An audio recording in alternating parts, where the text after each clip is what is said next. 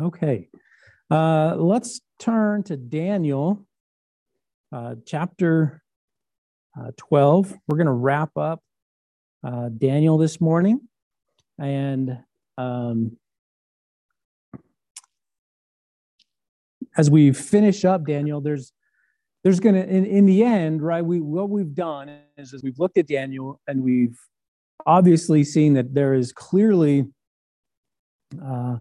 eschatological end times events being described here. What we've done is we've limited, in many respects, our understanding and our study of those things to what Daniel says. And obviously we've made the connections that needed to be made, but there is more to say, and there is yet further revelation that happens in Scripture in regard to the end times. So just because we've studied through one book, and not to make light of it, Daniel is one of the key books, especially the last 3-4 chapters. Well, even before then, from chapter 7 to chapter 12, really is a key book regarding prophecy and the end times. And there's a lot of heavy lifting done here, but not everything is described, and not everything is given to us. And we're going to see that here in the remainder of this chapter that's addressed. So I'm just saying, don't put it on the back burner. There is more to uncover. We've tried to do justice to the book of Daniel, not prophecy. Our goal was to study through Daniel, not to explain every in and out of the end times and eschatology and those kinds of things. So if there are questions yet, we can have those discussions. Remember that Daniel is apocryphal literature. That's what it is. And the purpose of apocryphal literature isn't to tantalize us and incentivize us to go and dive in and study Scripture. It is to encourage and to challenge. It is to encourage and to challenge. That's why God gave it. That's what its purpose is throughout Scripture. And we talked about that. So we pick up in Daniel chapter 12. We have the continuation and the conclusion of this prophecy and this vision that Daniel has. Let's start here in verses 5 and 6. It says, "Then I, Daniel, looked, and behold, there stood other two, the one on this side of the bank of the river, and the other on that side of the bank of the river. And one said to the man clothed in linen, which was upon the waters of the river, how long shall it be to the end of these wonders?" Okay, so we have this description of these angelic beings, and I just want to clarify that, right? If we go back to Daniel chapter 10, which is sort of where this vision begins, and we look in verses 5 and 6, Daniel says, "And I lifted up my eyes and looked, and behold, a certain man clothed in linen, whose loins were girded with the fine gold of Uphaz. His body was like the beryl, and his face as the appearance of lightning, and his eyes as lamps of fire, and his arms and his feet like in color to polished brass, and the voice of his words like the voice of a multitude." So here's Daniel, and he sees this angelic being. Now, we made the case that this was probably not a Christophany or a theophany. This wasn't a pre-incarnate appearance of Jesus Christ in the Old Testament. Not everybody thinks that. We base that upon what we read in verse 14 and the interaction that happens between Daniel and this angelic person. Because in verse 14, it's not verse 14.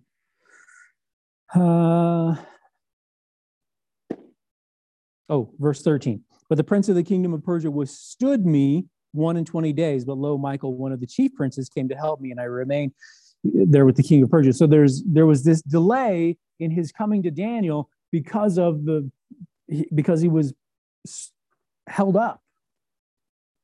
And so he had to get help. And we concluded that if this is Jesus Christ in his glory, there's no way that some other angel is going to hold him back. And so I concluded that this was probably just an angelic being.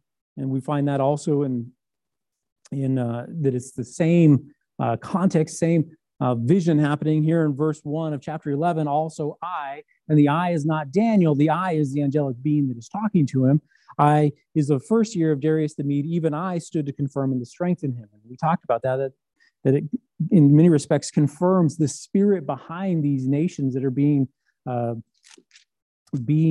described, and as we've looked at them through the book of Daniel. Now, the question that he asks, or the question that is asked, how long shall it be to the end of these wonders? Right? How long until everything that has been described here, this coming together of the enemies of God, this enemy nation, worldwide government, this one world religion, this persecution of Israel, the great tribulation, the abomination of desolation, how long till all of this comes to pass? And we don't really get an answer, so to speak. There is an answer given, but we don't get a specific date. And so when God explicitly does not answer a question, we can't imply upon it anything other than Scripture would further reveal. And I'll give you this, that nowhere does Scripture tell us the date. Nobody knows. And anybody that says they know is probably got a problem. I mean, unless it comes to pass. But we don't know. And that's the long and short of it. We don't know. And as we come to the end, as we look at Daniel's concern, as he looks at this, we're going to find that that's really okay. I mean, if the point of apocryphal literature isn't to give us all the answers, it's to encourage and to challenge us.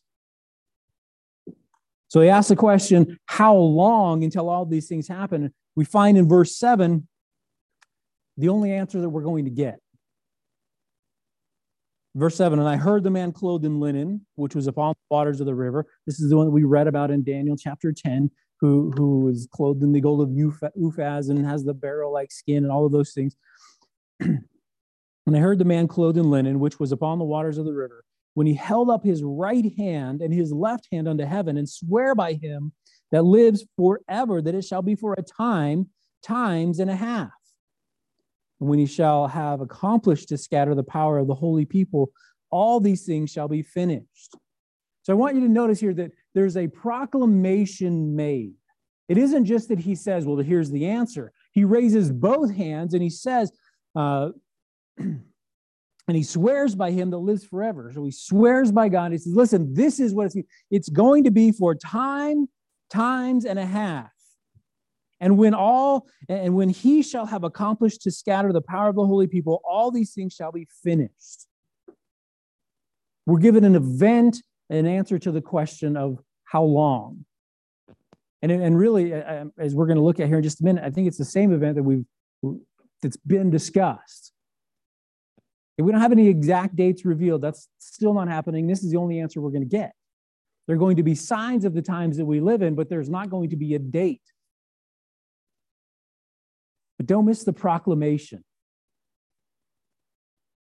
This is a substantive event happening here. You know, normally, right, when you swear an oath, you raise your right hand. This guy raises both hands, right? And he's not he swears by him that lives forever. He swears by God. In other words, there's something that is unchangeable in this decree. It's not going to happen any other way. It's not subject to any other. Why do I bring that up? Because in the times that we live in, and really probably every generation since this has happened, since Daniel has happened, has said the same thing. But the times that we live in, the uncertain times, and we see all these things happen, and we hear wars and rumors of wars and all this stuff, we think to ourselves, when? When is this going to happen? It's the curiosity that gets the better of us sometimes, and we become so focused on that we miss the big picture that God is, in fact, at work. And it's unchanging. Though the circumstances around us may change, though the circumstances around us may seem to be outside of God's control, as we've talked about more than once through the book of Daniel, they are perfectly and sovereignly in his hands. And he's doing whatever, or allowing whatever is happening to accomplish his plans and purposes. And we read that much here in this verse. He makes this proclamation. He swears by him who lives forever. This is a certainty. This is something that's going to happen. And not only that, but he concludes, when he shall accomplish to scatter the power of the holy people, all these things shall be finished. There is a marker. Okay, we have this discussion of time and times and a half. That's the same 3.5-year period that we've read about multiple times throughout the book of Daniel. We find it again in Revelation, and it marks the second half of the tribulation. It's the Great Tribulation. This is where the persecution of Israel escalates substantially. And we find that it's marked by a particular event. If we jump back to Daniel chapter 7 for just a moment, Daniel chapter 7, verse 25. We have the description here of this beast, and he says, and he shall speak great words against the Most High, and shall wear out the saints of the Most High, and think to change times and laws, and there shall be given into his hand until a time and times in the dividing of time. So there's going to be a 3.5-year period where that particular beast that's being described there, that is the Antichrist, the same beast that we read about in Revelation chapter 13. 13? Pretty sure it's 13. It's one and the same. And he gets a 3.5-year period, effectively, where he gets to persecute heavily Israel. We're going to talk about that for just a little while. Daniel chapter 9 and verse 27. Again, the same thing. And he shall confirm the covenant. This is speaking directly about the Antichrist. And he shall confirm the covenant with many for 1 week. And remember that in Daniel chapter 9, we have Daniel's 70 weeks. And what's being described here is the last week. That last 7-year period. And in the middle of that, in the midst of that week, 3.5 years, he shall cause the sacrifice and the oblation to cease. So remember, at some point, the temple has to be rebuilt because they're bringing sacrifices and they're doing the worship and those things in the temple that they're supposed to be doing. So at some point in the midst of all this, the temple is rebuilt. That's a substantial event. And then in the middle of that covenant period, the covenant between Israel and the Antichrist, he breaks the covenant and they can no longer bring their sacrifices. And in fact, what we find as we studied through the book of Daniel, not only does he make it to cease, and for the it says, continues on, and for the overspreading of abominations, you shall make it desolate, even until the consummation, and that determined shall be poured upon the desolate. In other words, he's going to set up an idol there in the temple, and that's going to be his place of worship, as it were. And that's going to remain until Jesus returns and all of this comes to a conclusion. Okay, so how long? We don't know how long. But ultimately, God's purposes and will to condemn sin, to purify Israel, and to overcome Satan are accomplished, and then the end comes. Those three things will happen before Jesus' return. He's going to condemn sin, which he's continually condemning sin. He's condemned sin since it existed in the garden. But he's going to continue to do so. And not only is he going to do it individually, it's going to become a national thing, because here we have the nations coming together, assembling themselves, creating this one world governance that is completely and directly opposed to God. And so not only is he going to do it against you and I individually, it's going to happen nationally. And that's a substantial thing. And he's going to purify Israel. We talked a little bit about that the last couple of weeks. We're going to talk about it again this morning. He's going to purify Israel, and he's going to overcome Satan.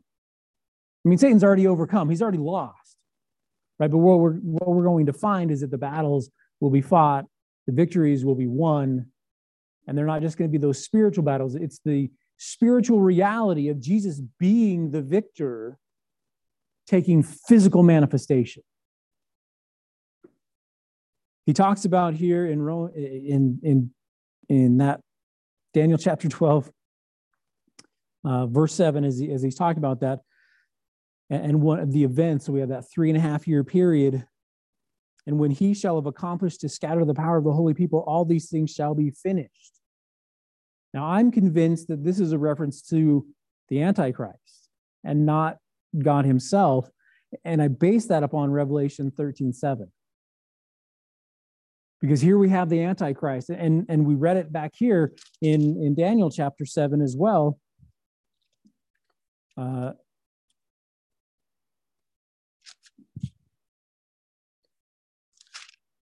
Daniel 7:25, that he's going to wear out the saints of the Most High. The beast is going to overcome. And if we turn to Revelation chapter 13, if you want to turn there with me, Revelation 13:7, as we're talking about this dragon, right, which is the beast that's described in Daniel chapter 7 and Daniel chapter 9. It's the same. It's the Antichrist. That's who it is. We get to verse 7.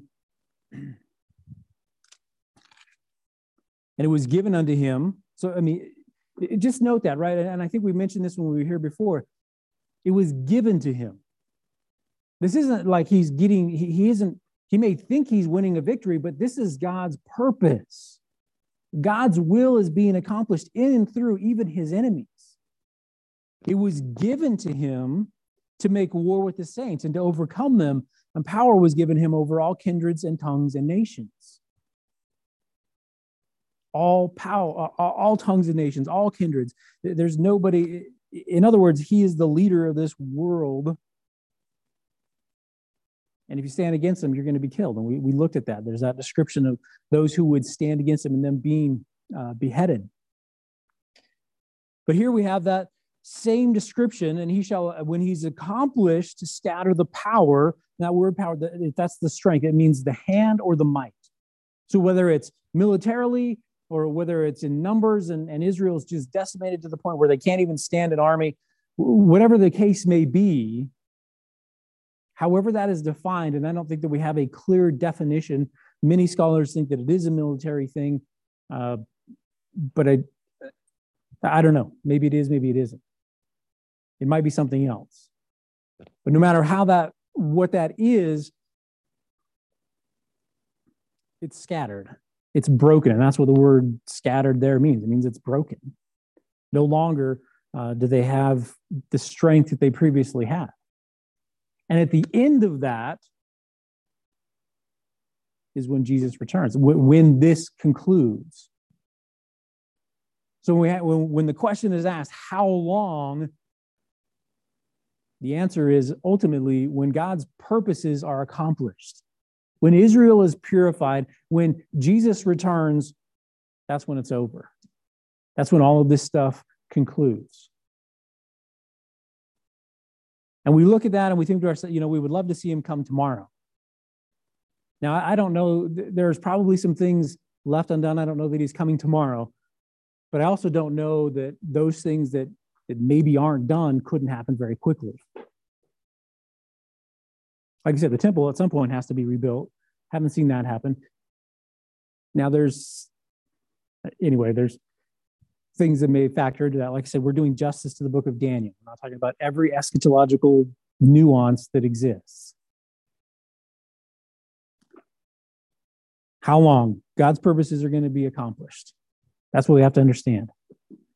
That's what's being described. That's the encouragement that Daniel is receiving. That's the encouragement that we should take away as we look at what is happening in Daniel, as we look at what's happening in the end times, as tumultuous as they may be.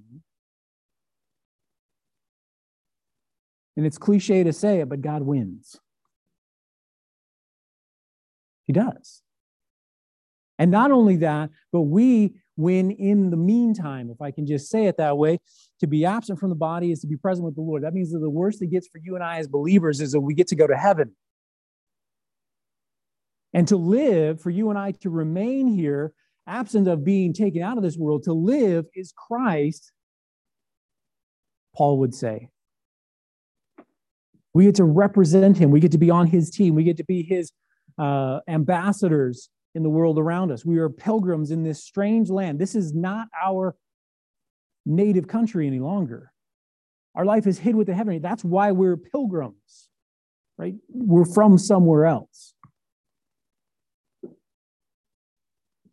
We have the opportunity to be those soldiers who are behind enemy lines, as it were. And I realize that maybe that doesn't sound real glamorous. That sounds terrible. But there it is. We are his boots on the ground, so to speak. And we should count it an honor and a privilege because the weapons of our warfare are not carnal. We're not fighting that physical battle. We're not taking arms up necessarily against. How did they overcome? As we read in the book of Revelation, how did they overcome the beast? Well, they overcame him by the blood of the Lamb and by his word, his testimony. They weren't taking up weapons. They were overcoming him with the things that we have already been given. So as we stand behind enemy lines, as we stand in enemy territory, occupying in many respects until his return, we have everything that is necessary. But it behooves us as believers, as we read in the book of Ephesians, right, to put on the armor of God, to make sure that we are equipped for the battles that we were inevitably going to face. Even though it's inevitable that we're going to face them, it's also inevitable, and don't miss this, that we're going to win them. His grace is sufficient.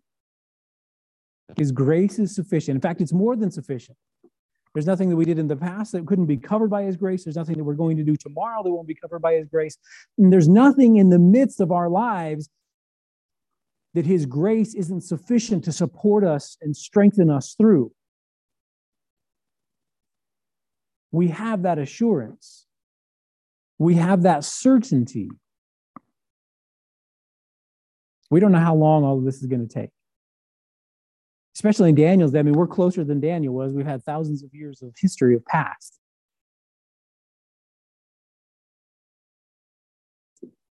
How long? We don't know. But it will happen. Daniel asks a question in the next verse because he receives this answer and he doesn't understand fully. And so I heard, he says in verse 8, and I understood not. Daniel didn't understand. Then said I, O my Lord, what shall be the end of these things? So Daniel asks a different question. He doesn't ask how long. He says, what will be the end of these things? In other words, what are the markers of the events? What are the events that surround the end? What should I be watching for, in other words? And I'll just tell you that what we find here in Daniel, the things that are listed here, aren't all the things that we should be watching for necessarily in regard to the end of time. It's not all revealed in the book of Daniel. We have thousands of years of prophecy after Daniel, much of it, entire books of it, in fact, dedicated to the idea of what is going to happen in the end of time. So there's more there. One thing that we haven't even mentioned, but is definitely connected with this 3.5 year period, are the witnesses of Revelation. Because in that same 3.5 year period, initiated by the abomination of desolation, at the beginning of that, we also have the witnesses taken up into heaven in a 3.5 year period. So there are other things to be watchful for. Listen, I don't think we're going to be here to watch any of that. Okay, but this is dealing with Israel. What Daniel's looking at is dealing with Israel. But I'm just saying that there's a lot more to eschatology, to end times things than what we read in Daniel. But he asked the question, what? Not how long, but what? Which is probably a better question to be asking and something more to be familiar with than when. Because we're never told in Scripture when. Jesus himself says, no man knows the day or the hour. But what he did say is, when you see these things, then you need to do this. So the what is a much better question to be asking. Now let's look at the answer here. Jump with me to verse 10. It says, many shall be purified and made white and tried, but the wicked shall do wickedly, and none of the wicked shall understand, but the wise shall understand. And from the time that the daily sacrifice be taken away and the abomination that makes it desolate set up, there shall be 1,290 days. Okay, so the passing of time, we have a description of the passing of time. Many shall be purified, made white and tried, but the wicked shall do wickedly, which has been true since the beginning. So we have this description of the marking of time, the passing of time. So there are some things that you and I should expect in the meantime. Number one, that there are going to continue to be people saved. There are those who will continue to turn to Christ for salvation. Now, we know as we read in the New Testament that all the more as the day grows nearer, there are less and less sympathetic and open to the discussion of Jesus Christ being confronted with their sin and also being confronted, and confronted is a terrible way to phrase it, but presented with the gift of God in his son, Jesus Christ, his substitutionary death. But what we should continue to expect is that people will still come to Christ. Remember in 1 Peter chapter 3, when you talk about that, and it says that God is not slack concerning his promises, but he's long suffering to us, we're not willing that any should perish. That's in the context of judgment, of the end times. In other words, God is staying his judgment, his wrath upon the earth, so that all who will can come to Christ. 1,000 days, 1,000 years, 1,000 years out of the day. It has nothing to do with literal time, so to speak, but it has to do with God's timeline and his foreknowledge. All of those things are tied up in there. But he's long suffering, he's patient, he's putting up with the sinfulness of mankind for those few who will turn to him. So what we should expect is, just as it said, many shall be purified and made white and tried. Okay, so here we have many shall be purified, made white. I mean, that's a clear description of salvation. In some respects, there's even a reference here to what we read about in Revelation chapter 6, those who are killed during the tribulation period, which in many respects is going to be a lot of Israelites, a lot of Jews, and then being clothed in white. And we find them before the throne of God there in Revelation chapter 6, saying, hey, when are we going to be avenged, essentially? And God responds to that, and he says, listen, it's coming. He will execute justice. But there, it says they're going to be tried. There's a purification or a sanctification, if you will, of God's people. Whether you're Jew or Gentile, God is in the interest of conforming us to the image of his son. So many of that's going to happen, right? People are going to get saved. People are going to grow into the image of Christ. They're going to continue to be his ambassadors.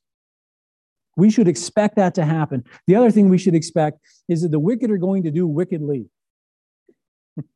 It's unfair of us as believers to expect the world to act like Christians. They don't. And they won't. There are certain cultural influences that may limit or restrain their sinful desires, but their view and their understanding of things is skewed by the world that we live in, by their own sin. The wicked will do wickedly.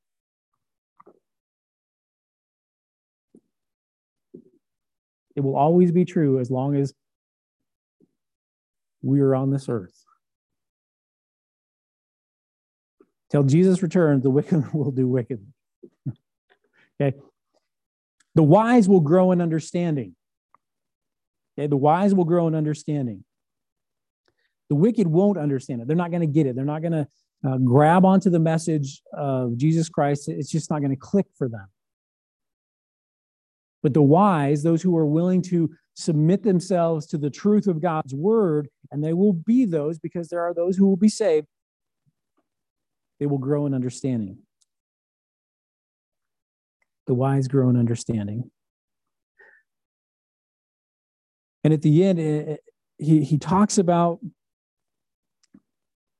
from the abomination that makes desolate, there should be 1,290 days, which is 30 days more than we had in the past. We're going to talk about that in just a moment. I just throw it out here in case you didn't notice it, but right? In the end, so from the time the abomination of desolation is set up to the end, till Christ's return, is still 3.5 years. It's like, if you calculate it, 3.3 3.8338, 3.583. It's still 3.5 years. Okay, but there's an extra 30 days that wasn't mentioned before. And I don't think we need to make a big deal about it. We don't know what they are. I'll just tell you that right now. Spoiler. We don't need to know what they are. We'd be told. Okay? But there is still 3.5 years. It still fits within that time frame. Okay, the abomination that makes desolate. We have a reference here in verse 11. We find it in Daniel chapter 7, verse 25. We've already looked at that. Turn with me to Revelation chapter 12. Revelation chapter 12. As we turn to Revelation chapter 12, we'll just remind you that Jesus looked forward to the abomination that make it desolate, spoken of by Daniel the prophet in Matthew 24:15, as something still future. So what we have to conclude is that it wasn't fulfilled in history. And specifically, it wasn't fulfilled in Antiochus Epiphanes, which is a common thing that people will throw out there, but that was predated Jesus, and yet Jesus himself said there's still something coming. So we've concluded all along with Jesus that there is some yet future event being described as the abomination of desolation. Not only that, but we have 3.5 years, 1,260 or 1,290 days, 42 months, until the end of time, until all of that comes to a close. Yet, what do we find? That Antiochus Epiphanes was centuries ago. Israel still faces persecution. Jesus hasn't returned. We don't find any of those things fulfilled. So there's a real problem. There's we either read the Bible and it says what it says and it means what it says, and that's what we trust, or we have to imply or impose upon it some other outside meaning. It's metaphorical. We have to somehow grasp at straws, in my opinion. Okay, Revelation chapter 12, verses 1 through 6. And there appeared a great wonder in heaven, a woman clothed with the sun and the moon under her feet, and upon her head a crown of 12 stars. Okay, don't miss the symbolism here. The 12 stars are a key to our understanding. This is a picture of Israel. And it becomes very clear. And she, being with child, cried, travailing in birth, and pain to be delivered.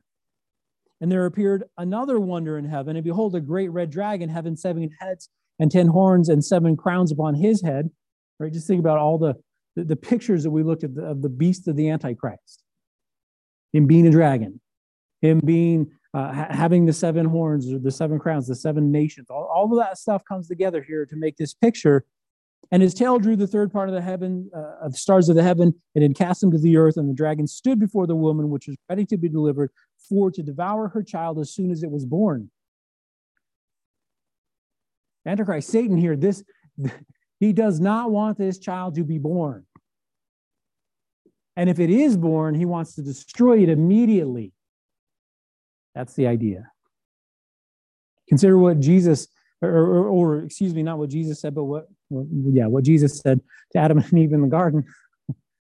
Listen, Genesis 3:15. This is what's anticipated by the dragon. That listen, he's going to destroy me, so therefore I have to take care of him. When Jesus was born, what happened? Right? Herod sends the soldiers out. We're going to kill all the kids under 2 years old. Why? Because we want to make sure we wiped him out. We're going to do everything that we possibly can, as horrible as it may be, because I want to win. I don't want to be destroyed. I don't want to be overcome. I will be the Most High.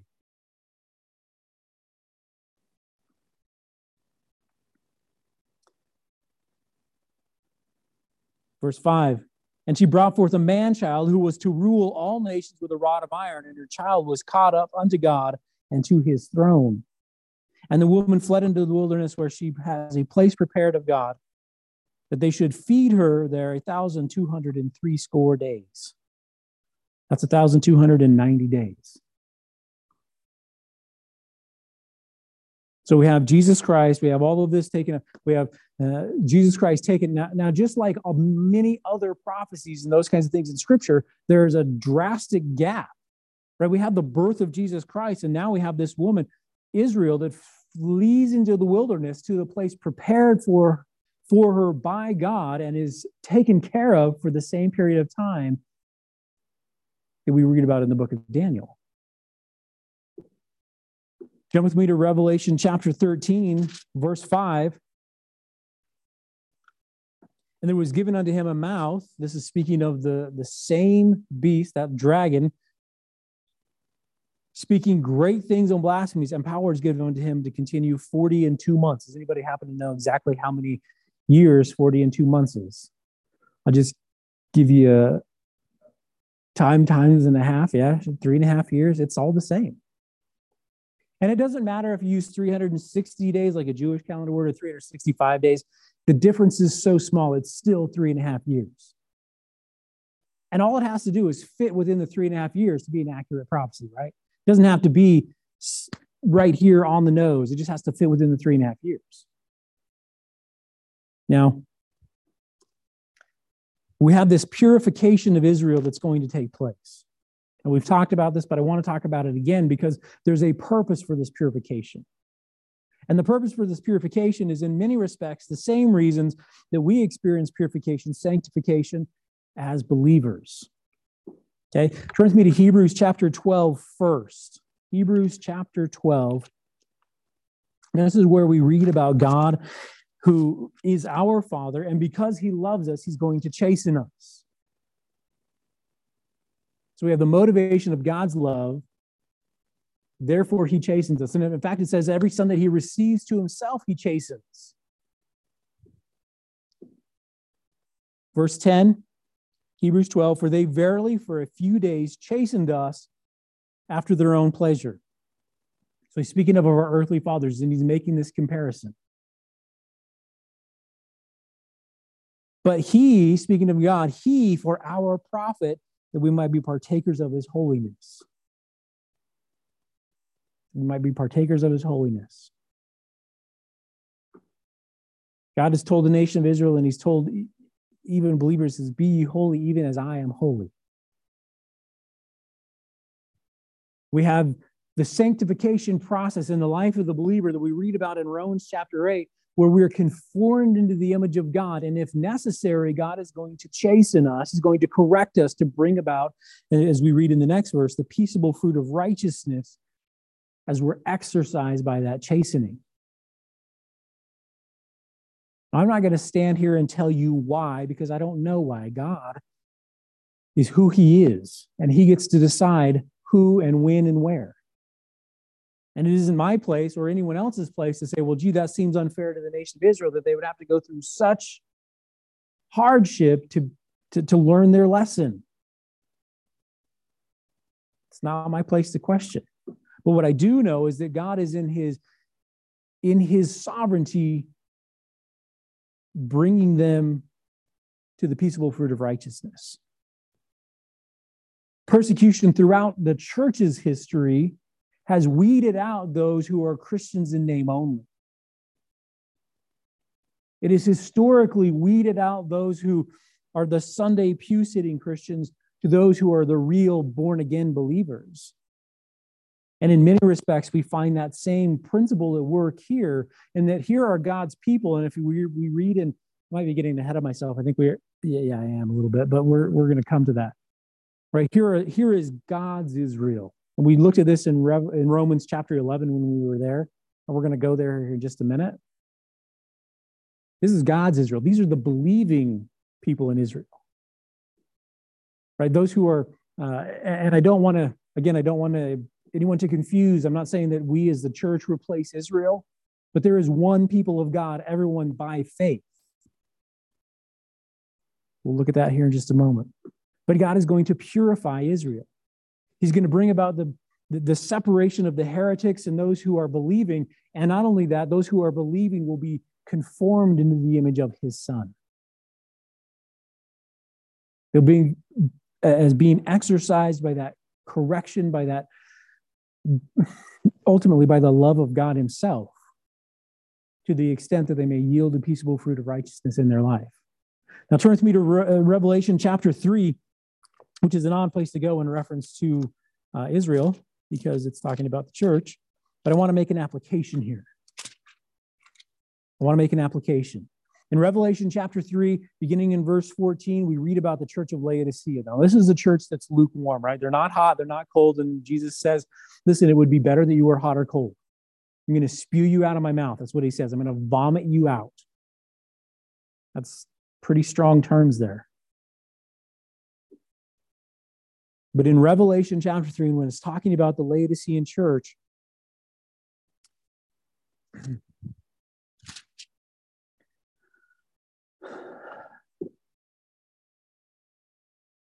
we have, similar to some of the things that are discussed with Israel in their history. God told the nation of Israel, he said, listen, when you come into the promised land, don't get puffed up when you're living in houses you didn't build, when you're drinking out of wells that you didn't dig, so on and so forth. When you harvest the crops that you didn't build, he says, don't get puffed up and forget me who has given them all to you. You know, let's dive into Revelation chapter 3, verse 17. Because thou sayest, I am rich and increase with goods, and have need of nothing, and knowest not that thou art wretched and miserable and poor and blind and naked. Right here is the nation of Israel as a people who have continually rejected their Creator, who went out of his way to institute covenant with them and to, on special terms, so to speak, say, listen, I will be your God and you will be my people. I'm going to bring about the Messiah, the promised deliverer, through you. Yet over and over again, as we read in Isaiah chapter 53, right, he came unto his own and his own received him not. Is that in Isaiah 53? I'm pretty sure it is. It's in the Bible. As the Bible says, came unto his own received him not. They rejected their Messiah. They rejected him who they should have been watching for and eagerly awaiting. Verse 18, I counsel thee to buy of me gold tried in the fire, that thou mayest be rich, and white raiment, that thou mayest be clothed, and that the shame of thy nakedness do not appear, and anoint thine eyes with eye salve, that thou mayest see. He's saying, listen, all this, and I'm just going to sum it up this way, all the stuff that you have, that you take pride in, that you have established yourself in, that you stand upon, he says, listen, it's nothing. I would counsel you, I, the living God, Jesus Christ, counsel you to buy gold from me, to get your clothing here, to everything that you need. What you're going to stand on is found in me and me alone. That's the point of what he's saying here. There's specific reference to the eye salve, and there's a lot more to unpack there. And I think it probably even applies to Israel. Right? You can't see, so take this salve, put this on your eyes so that you may clearly see. He says in verse 19, as many as I love, I rebuke and chasten. Be zealous, therefore, and repent. Behold, I stand at the door and knock. If any man hear my voice and open the door, I will come into him and will sup with him and he with me. And there's this description here of the church, but you see how it's applicable even to Israel. How that if they will come to Christ, he will, if he open the door of their heart, that he'll come in and he'll sup with them. Turn me to 1 Corinthians chapter 1 for just a moment. 1 Corinthians chapter 1, let's begin in verse 18.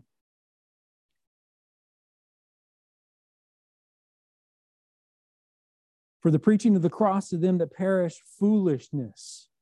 But unto us which are saved, it is the power of God. For it is written, I will destroy the wisdom of the wise and will bring to nothing the understanding of the prudent. Where is the wise? Where is the scribe? Where is the disputer of this world? Has not God made foolish the wisdom of this world? And just pause there for a moment, right? With this description, the preaching of the cross. Here is Jesus Christ, the substitutionary Lamb of God that takes away the sin of the world. The preaching of that simple message that Jesus Christ condemned sin, or became condemned as sinful, that we might be made his righteousness. That he came out into the world to condemn the world, but that the world through him might be saved. To the world that is perishing, that is a foolish message. And I'm convinced that it isn't so foolish that in their eyes, from the standpoint that somebody would do something for them, at least not today, because today everybody should do everything for me. But what I am convinced is foolishness, and has always been foolishness, is the idea that I need somehow to be saved, that I am somehow guilty, that I am standing here condemned already. That's what I think they find the most foolish. And I think that's borne out when we see Jesus talking to Nicodemus in John chapter 3. We discuss that all the time because it is the common problem that the world faces. He continues on then, verse 21. For after that, in the wisdom of God, the world by wisdom knew not God. It pleased God by the foolishness of preaching to save them that believe. For the Jews require a sign. And over they came to Jesus, listen, give us a sign. What is the sign of who you are? And Jesus said, listen, I'm going to give you one sign. I'm going to give you the sign of Jonah. 3 days, and I'll be raised again. And the Greeks seek after wisdom. We're talking about wisdom here. This isn't, it has to be logical. It has to add up. It has to, that's what it means. And it makes no sense that Jesus Christ, who is perfectly righteous, would somehow come and would give himself for us. That is illogical from their standpoint. There's cultural influence in that understanding. None of that changes, though, what we preach. He says, but we preach Christ crucified. Unto the Jews, it is a stumbling block. And unto the Greeks, it is foolishness. It's foolish. It's not wisdom from their perspective. The Jews, it's a stumbling block. We put him to death because he claimed to be God. That's blasphemy. You're telling me that to be saved, I have to accept him as God in the flesh, Emmanuel? Yep. We see Israel's hard-heartedness. Turn with me to Romans chapter 11. Romans chapter 11 for just a moment, because we have to have the foundation of understanding here. And we mentioned it earlier, we alluded to it, but let's look at it. In this chapter, we have the description of the Gentiles, you and I, being grafted into the family of faith. And there's this whole description in this long discussion about how Israel, because of their unbelief, has made room for the Gentiles to be grafted into that household of faith. And ultimately, let's read verse 23. And they also, speaking of Israel, if they abide not still in unbelief, right? If we don't stay in unbelief, if we come to faith, shall be grafted in, for God is able to graft them in again. So in the middle of this discussion about Israel and the household of faith and being grafted in, we have this statement, listen, Israel can be brought into the household of faith too, but how?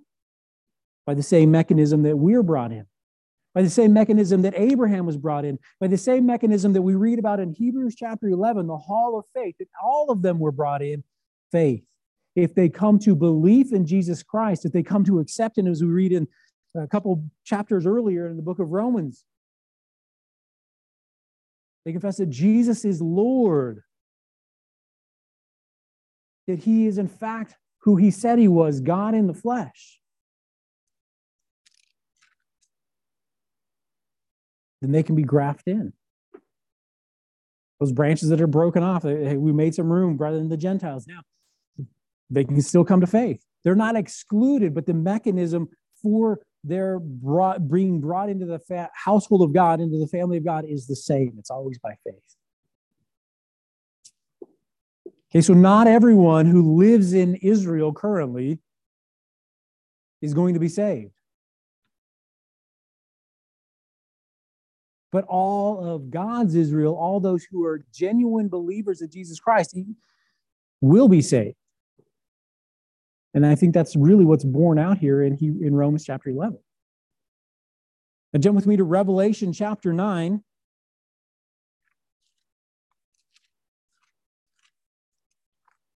Revelation chapter 9. verse 20 and 21. So we're talking about the end times. We're talking about those things that are happening in Israel's yet future, and God dealing with the hardness of their heart, chastening them so that they can come to him and have the peaceable fruit of righteousness. Now, this is discussing more than just Israel, but it's still applicable because this is part of their future. Revelation chapter 9, verse 20. And the rest of the men which were not killed by these plagues yet repented not of the works of their hands, that they should not worship devils and idols of gold and silver and brass and stone and of wood, which neither can see nor hear nor walk. Neither repented they of their murders, nor of their sorceries, nor of their fornications, nor of their thefts. Just as Pharaoh's heart was hardened, and here are all the plagues, all the confirmations of what is happening in Egypt, we find that the similar style of plagues, maybe not the same plague, but the similar style of plagues being poured out by God upon the world are rejected by men as confirmation of what his word says is true. They won't repent. They still don't turn. The hardness of heart still exists. A couple of passages in Proverbs. Let's go there. Proverbs chapter 2. We're going to do them backwards. Just because. Proverbs chapter 2.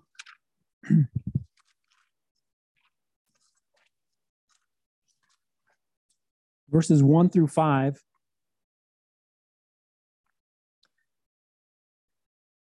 My son, if thou wilt receive my words and hide my commandments with thee, so that thou incline thine ear unto wisdom and apply thine heart to understanding. Yea, if thou criest after knowledge and lift up thy voice for understanding, if thou seekest her as silver and searchest for her as for hid treasures, then shalt thou understand the fear of the Lord and find the knowledge of God.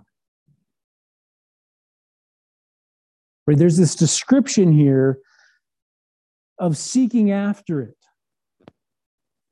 But the history of Israel from Jesus Christ forward is this putting off, this forsaking. It's a stumbling block. It's something they have to get over to come to faith. In Proverbs chapter 1, verse 5, a wise man will hear and will increase learning, and a man of understanding shall attain unto wise counsels. Yet Israel doesn't want to do that. That's a very general statement. We already know there's going to be those who do come to faith. Now turn with me to John chapter 8. John chapter 8, verses 39 through 47.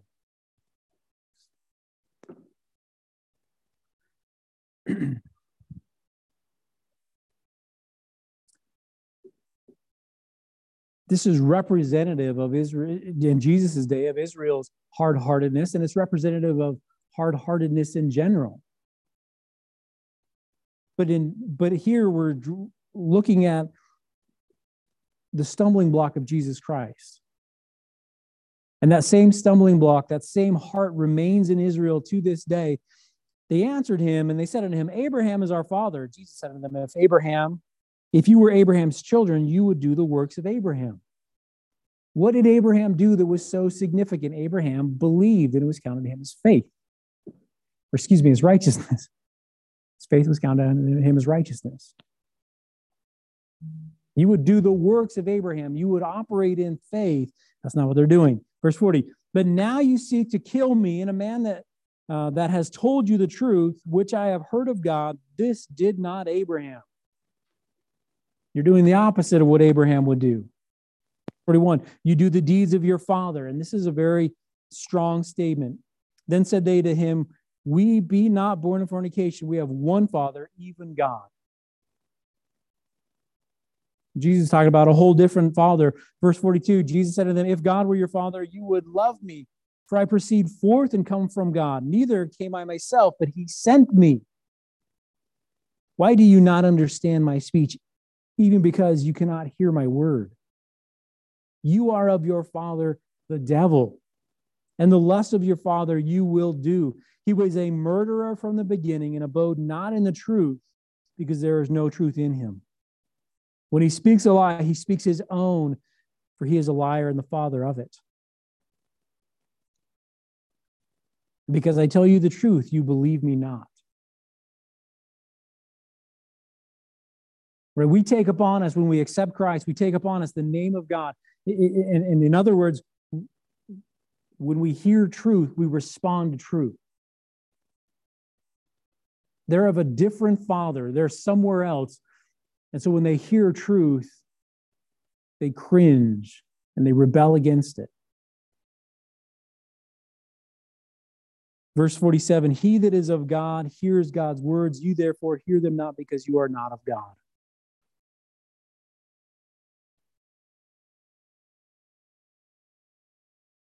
I think that in many respects, God is going to purify Israel because there is a continuing need for their hearts to be turned toward him. And not all of them will, just as not all Gentiles come to faith. But those who do are brought back into the household of faith. They're grafted back in to the family of God. This is yet future. This is something that Israel is yet going to do. I'm convinced that it would be unprecedented as far as our experience goes. There will be revival in Israel. There's going to be persecution as a result of it, but there will be revival in Israel. There's still a lot of things that are a mystery, right? We have no exact dates. We have this discrepancy between 1,260 and 1,290 days, 30 days extra. And then in verse 12, it says, blessed is he that waits and comes to the 1,335 days, or 5 and 30 days. Right? So we have this other 45 days. And I'll tell you what, that is not described anywhere else in Scripture. Just thrown out here. And that's fine. Right? Here's the thing. God, who is sovereign, doesn't have to tell us everything that he's going to do, the order that he's going to do it in, how long it's going to take. What happens in these extra days, I don't know for sure, but one theory that, and really there's no biblical evidence for it, so just throwing it out there as a theory, straight up theory, is that we have the restoration, the rebuilding of Jerusalem, which is pretty miraculous, and that it would only take 30 days, and then we have the judgment of the nations. And when I think about God's judgment, and I think about those things happening, I always envision it as an instantaneous thing. But we have a 1,000-year reign of Jesus Christ that's going to be initiated, and those who come back to rule and reign with him, perhaps there's some time that, don't know. Maybe this extra 75 days is just those couple of things happening. We don't know. There are still mysteries. There are still those things that are left unsaid in Scripture in regard to the end times. But the things that we need to watch for are clearly given to us. Those things that we really should know about are given to us. We don't need to know what the extra 30 days are. We don't need to know what the extra 45 days are in addition to that. It'll make plenty of sense to those who are living in that time. Daniel is told in verse 9, we skipped over it, but we're going to go back and read it. When he asks the question, what?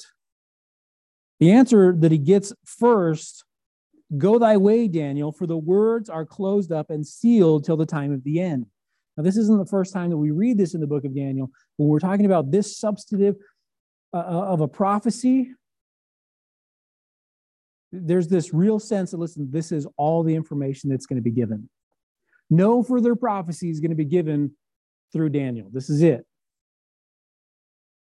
In verse 4, we read the same thing. He just gives him, he closes up the vision, but thou, O Daniel, shut up the words and seal the book, even to the time of the end. Many shall run to and fro, and knowledge shall be increased.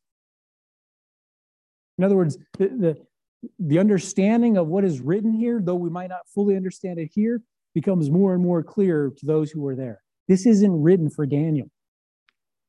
There's encouragement here for Daniel because he sees the faithfulness and the sovereignty of God at play. This is written for those who are going to go through it.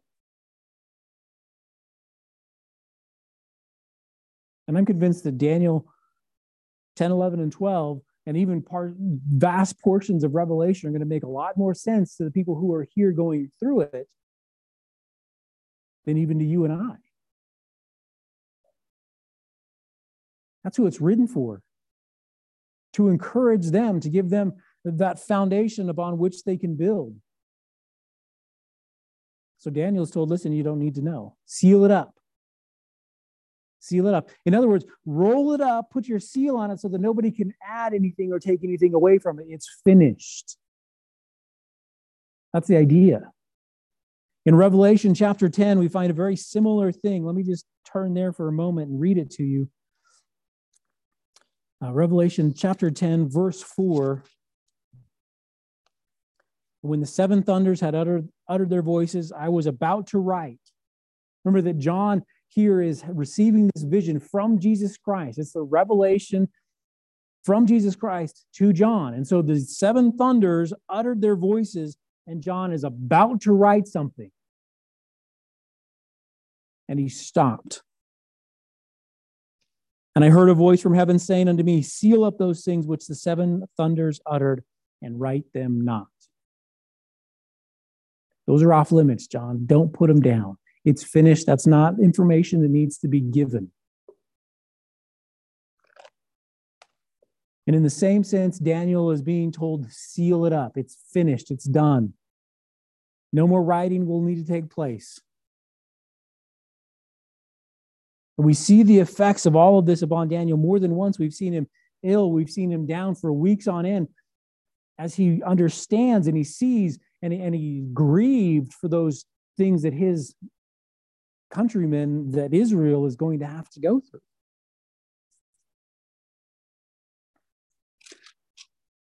And Daniel is comforted in verse 13. He says, go thou thy way till the end be. For thou shalt rest and stand in thy lot at the end of days. Daniel's told, listen, and remember that Daniel's old at this point, probably into his 90s, though we don't know exactly how old. But he's an old man at this point, and Daniel's comforted, and he's told, this is the command that God gives him, go and enjoy the rest of your life. As short as it may be, Daniel, go and enjoy. Don't fret about this. It's sealed up. It's not for you. Go enjoy. And he's promised rest. He's promised rest. And when he's talking about rest here, this is him. This is his death. But the promise for Daniel as a faithful man, as we look at somebody who is looking for this country that is not built here, as he's in faith, operating in trust that God is redeeming and going to redeem Israel, he is promised rest. Remember that in Luke chapter 16, we have the parable of the rich man and Lazarus, and they die. And the rich man goes to Hades, it says. He goes to hell. But while he's in hell, he sees over here Lazarus, the beggar Lazarus, laying in the bosom of Abraham, which is, I don't know what it really looks like. This is a vision, right? This is something that Jesus, okay. But he looks over here and he can see paradise and he sees the rest associated with it. There's the word of God to Daniel is, listen, you are going to receive rest. In 2 Corinthians chapter 5,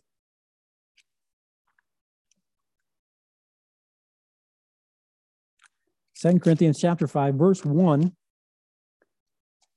says, for we know, this is believers, right? These are Christians, you and I, for we know that our earthly house of this tabernacle was dissolved, that if our earthly house, our body, we have a building of God and a house not made with hands, eternal in the heavens. There's something else out there for you and I. We talked about, the resurrection and all of those things, and there's an expectation and a hope for believers of that resurrection. But even in the meantime, before the resurrection, there is something out there that we get to look forward to and expect. To be absent from the body is to be present with the Lord. Right? I'm convinced that once Jesus Christ came and died on the cross, when they were talking about leading captivity captive, I'm thinking that Daniel gets to now leave Abraham's bosom and he gets to be in the presence of the Lord because the propitiation, the payment has been made on his behalf. It's credited to his account already. It's credited to his account already by faith, but the payment hasn't been received, so to speak. Right? The check was in the mail. And when God says the check's in the mail, it's a sure thing. I mean, it's good as done. But at the perfect time, God sent his son, Jesus Christ, to come and bear the sins of the world. And when he did, Daniel gets to go to heaven. I don't think Abraham's bosom, what we read about in Luke chapter 16, I don't think that exists any longer in that sense. Hades still exists. And that's the default position of mankind. We are bound and destined for hell the moment that we're born. There may be a little more to unpack there, but we get the point, right? That is man's default position. For all have sinned and fallen short of the glory of God.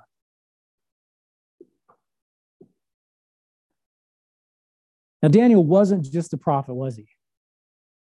I mean, he was Nebuchadnezzar's right-hand man. He was a diplomat. He had all kinds of other responsibilities in the Babylonian Empire besides being a prophet. He was a prophet, and that was probably his most important function. That wasn't all he did. Turn with me to 2 Timothy chapter 4. As we wrap this book up, I want to conclude with this application for you and I this morning. 2 Timothy chapter 4, let's look at verses 7 and 8. I have fought a good fight. I have finished my course. I have kept the faith. Henceforth, there is laid up for me a crown of righteousness, which the Lord, the righteous judge, shall give me at that day, and not to me only, but unto all them that also love his appearing. So here's Daniel, and as a prophet, he stands out. I mean, the amount of prophecy and the substantial nature of the prophecy given him stands out. But that wasn't the only race, so to speak, that Daniel was running. Daniel was running on all these other fronts. And even in the midst of all of that, he honored and glorified God. From the moment that we read about Daniel in chapter 1, here he is brought in as this young man. I want to honor the Lord. I don't want to defile myself with the meat of the king. In other words, I don't want my trust to ever be transferred from anything but God. Therefore, we'll eat the vegetables and we'll eat the water, because we know where our sustenance comes from. And as we progress through and we see Daniel in all of these avenues, in his diplomatic states, and we see God's faithfulness in exalting him to positions of authority and leadership as a result of his faith,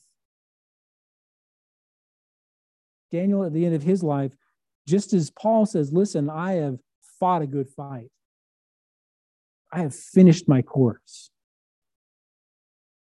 I didn't turn to the left or to the right, but I stayed on track, and I did that which God had called me to do. And it was, in some sense, Daniel's calling was clear because he was being brought into positions. And sometimes we think that our calling is less clear. Because I'm not a prophet, and boy, that's really, but here's the thing, he wasn't just a prophet, was he? He did all the other jobs that God put him in. He did all the other things that God asked him to do. In the middle of his captivity, in the middle of his hardships, in the middle of government decrees to actually commit idolatry, all of those things, Daniel said, no, I'm going to walk in faith, no matter where God put him.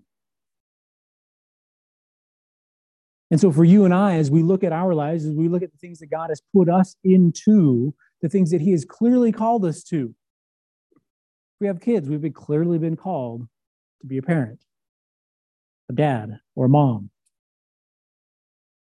If you are a kid, you are clearly called to be a kid, to do those things that God tells you to do, to honor your parents.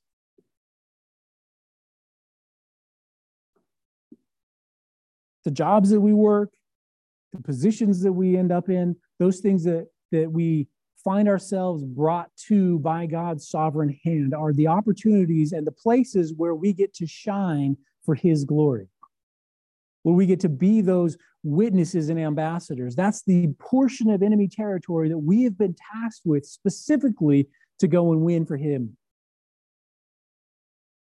And over, as we see Daniel through that entire book, what do we find? That when he stands, when he is resolute in his faith, the response over and over again is we will worship the God of Daniel. We will worship the God of Meshach, Shadrach, and Abednego. We will worship him because he's shown himself strong, because he's shown himself faithful, because he was greater and mightier than anything that we could think or conceive to do to them.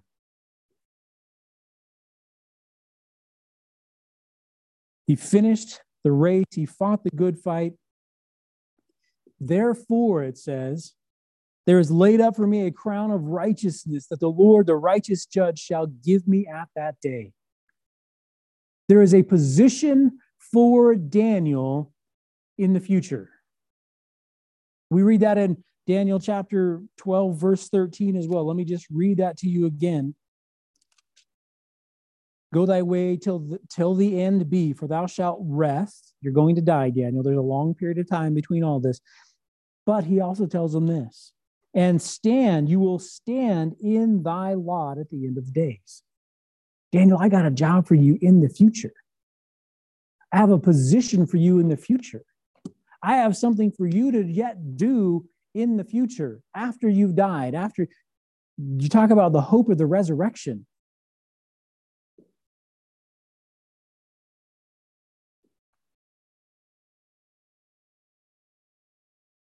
Paul goes on in 2 Timothy chapter 4, verse 8, not to me only, but unto all them that also that love his appearing.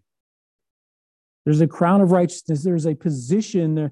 The righteous judge, God himself, will honor us and give us in that day our lot. Just as he has sovereignly given us things in this life to do, as we look forward to eternity, there are things that I'm convinced he's going to have us do. We're going to stand with him in the position and in the things that he has called us to do. Now, I don't know what that is. I have no clue what that is. I might have some indications, but I don't know what it is.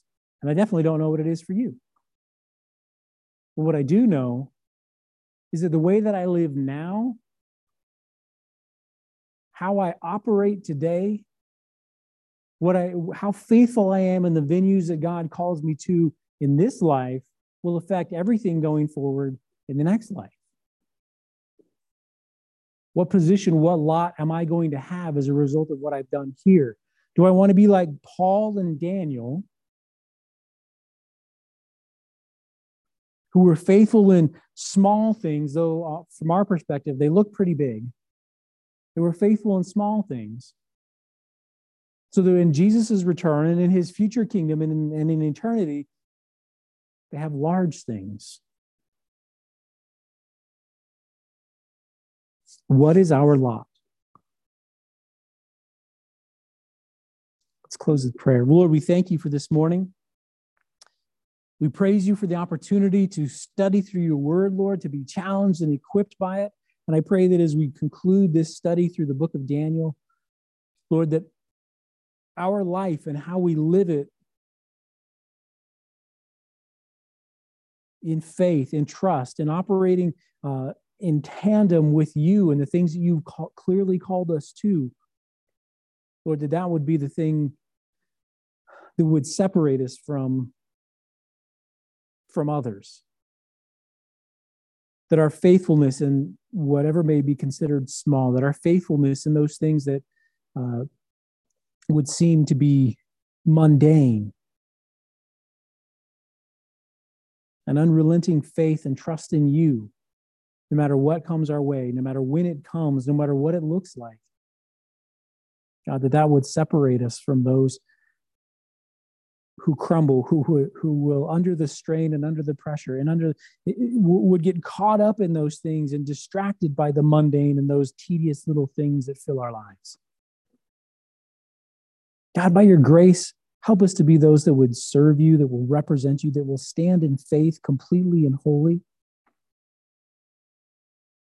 Lord, we look forward to the time when everything is reconciled and remade and brought back to subjection to your will and plan and purpose. We look forward to our eternity and the relationship, the physical face-to-face relationship we'll enjoy through that period.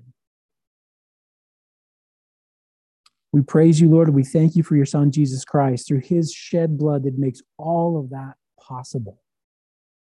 We thank you, Lord, for the love that you showed us in that sacrifice, Lord, and for the love that you continue to show us, that even while we are yet in our flesh, Lord, you would do all things necessary, even chastening us when necessary, to purify us and bring about peaceable fruit of righteousness in us. You are so faithful, Lord. We thank you for it. We ask and we praise you, Lord, in Jesus' name. Amen.